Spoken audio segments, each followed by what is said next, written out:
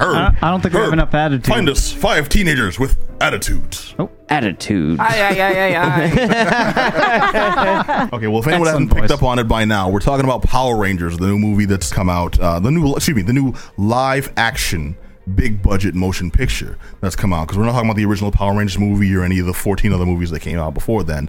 We're talking about the movie based off of the original Sentai series that ran for a long time here in America.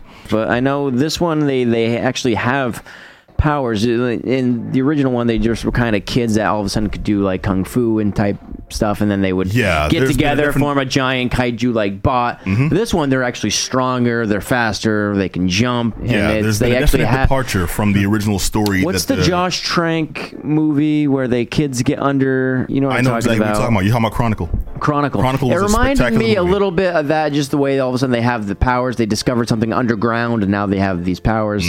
This movie is a standalone that's not taking from pre-existing property. Yeah. So this was one story in an attempt to kind of conglomerate not just the original Sentai series history, but the Power Rangers history, the complete run of the show. Right. And that's one thing I really want to emphasize, because if anyone was a huge fan of Power Rangers... Who were the bad guys, too, of the original show? It wasn't like the Foot Clan, but it was like the Putties, was it? Well, the Putties were the henchmen. The original villain was Rita Repulsa. A more legit, darker version of Rita Repulsa is played by Elizabeth Banks. Yes.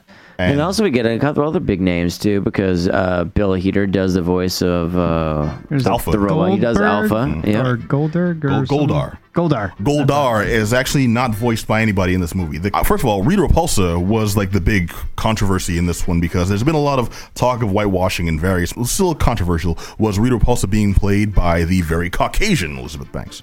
The only person that ever played Rita Repulsa was the actress on the old Sentai show / Power Rangers, and even then, Rita Repulsa is her name in the West. She was a specifically racially ambiguous witch. Exactly. And I think I forget the actual name. Power Rangers fans will kill me for this, but it was like the character's name was like Ben Arb, and her goal wasn't I'm just going to take over Earth. Rita Repulsa's goal was very obtuse. The original character, her goal was to snuff out all children. So there will be no future generations. That's a good goal. That's creepy as hell. Yep. So they lightened it the hell up. Well, with this Power Rangers movie, they've darkened it the F up, because this was raw, man. Rita came and she was murdering folks left and right. This thing got raw, and I loved every second of it. Yeah. The concept of recruit teenagers with attitude, we've made fun of that a few times on this show. But this presented the Power Rangers as delinquent kids. These weren't just we all like go rollerblading together and stuff. Wear matching outfits because that's the local bullies, and then go play volleyball. The first one had like this major nerd guy, but he had no attitude. He was just a nerd. Am I Billy? Yeah. That's one thing I really like about this picture. They cast the Rangers as different like personality types, more realistic. The hardcore nerd kid was an autistic kid on the spectrum. The kind of the rebellious punk girl. She's a girl struggling with her own sexuality at that point. Yeah. So she doesn't know, am I lesbian? What is a lesbian? Yeah, some real issues, kids I'm sure would have instead of making a mockery of teens' problems and everything. It felt like they were trying to take it seriously while dealing with very not serious property. And the balance was good. And not having that emotional attachment, I can see what could be faithfully adapted, and I'm very impressed at the fact that they adapted this with legitimacy. It made a legitimate, updated this project that really didn't deserve it. You know what I mean? So in a way, I don't know about that. I do. I just don't think Power Rangers has had a solid 20 plus years of perpetual success. We're talking about a show that's been canceled multiple times. Folks were aging out of the roles. We're talking about the demographic that's mostly going to be interested in this in America is that one that grew up with it in the 90s. To us, yes, because we're familiar with... That's what I'm saying. That's that demographic. Well, it kept going. After the Power Rangers that we knew, there was the Power Rangers Zeo. They went to space. They became like cops, ninjas. I think a movie now is completely warranted. Just like a couple of years ago, they did the hardcore Power Rangers short. If you look at maybe hardcore Power Rangers, the gritty Power Rangers, yeah, it was like super like dark and stuff, dude. Yeah, right? They did the like Green Ranger, the Green Ranger was in it. Yeah, the original Green Ranger was in the too. But I'm sorry, man, I completely got off the point. We have not mentioned Bryan Cranston at all. He's in the movie? Not just in the movie. Let me guess. He's the face, isn't he? He's Zordon, the face, dude. Yeah. Zordon, that's it. All right. Now, what did you think of Bryan Cranston? Because did this really seem like one of his strongest performances? No, I don't. I think he has a great body of work, and this doesn't really rank in that. But he was serviceable, and I was surprised when he was cast in the first place. But he was in the original show. What? Did you know that he was in the original Power Rangers show here in America, the American show? Yeah, maybe, but in the scheme of things and what he's done, I don't really. This is a blip, but he was good. I liked his performance because we've never known anything really about Zordon. He's always been just this face that looks like this, and he's probably played by a fat guy and something or other, and never really gave any background information. This fleshed it out. You're right. I agree with you 100%. This is not Cranston's solid performance.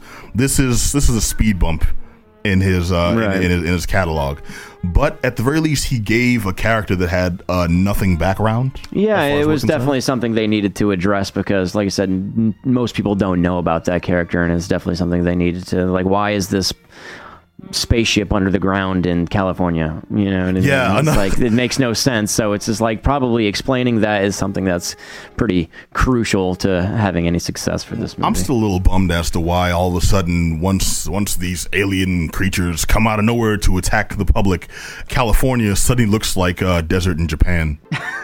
They're just paying homage to the original material. Of course, yes. Did it seem to you after about first 40 minutes, it became just a corny ass episode of the show?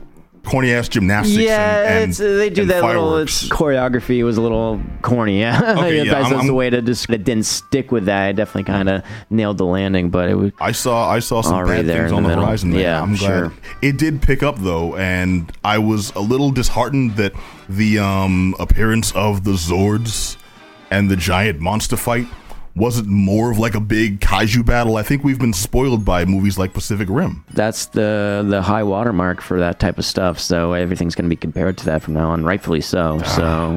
You're both wrong. It's Godzilla. What? Shin Godzilla, that hot garbage with this thing. It seems to be the theme of the show too, is good music and kaiju battles in the middle of a city. Did they have good music in the movie? The music, I don't know. The music actually was spot on. Where the original TV show was known for just that riff, the most 90s guitar work ever. I think this was a solid and respectful adaptation to anyone who was a hardcore fan. There's going to be Easter eggs galore that you'll notice, and if you didn't, it's just a good, fun, dumb movie. It's about a bunch of weird kids. They are imbued with powers. They control big robots. And then it gets a little heavy-handed on the family stuff and the friendship stuff. But besides that, I had a decent time. Can't say, dude, run out and see this right now. You can't. My boner can be seen from space. I'm so excited. It's not that. This is a movie with a lot of pretty colors, a lot of emotional moments between teenagers. Adam, what do you think?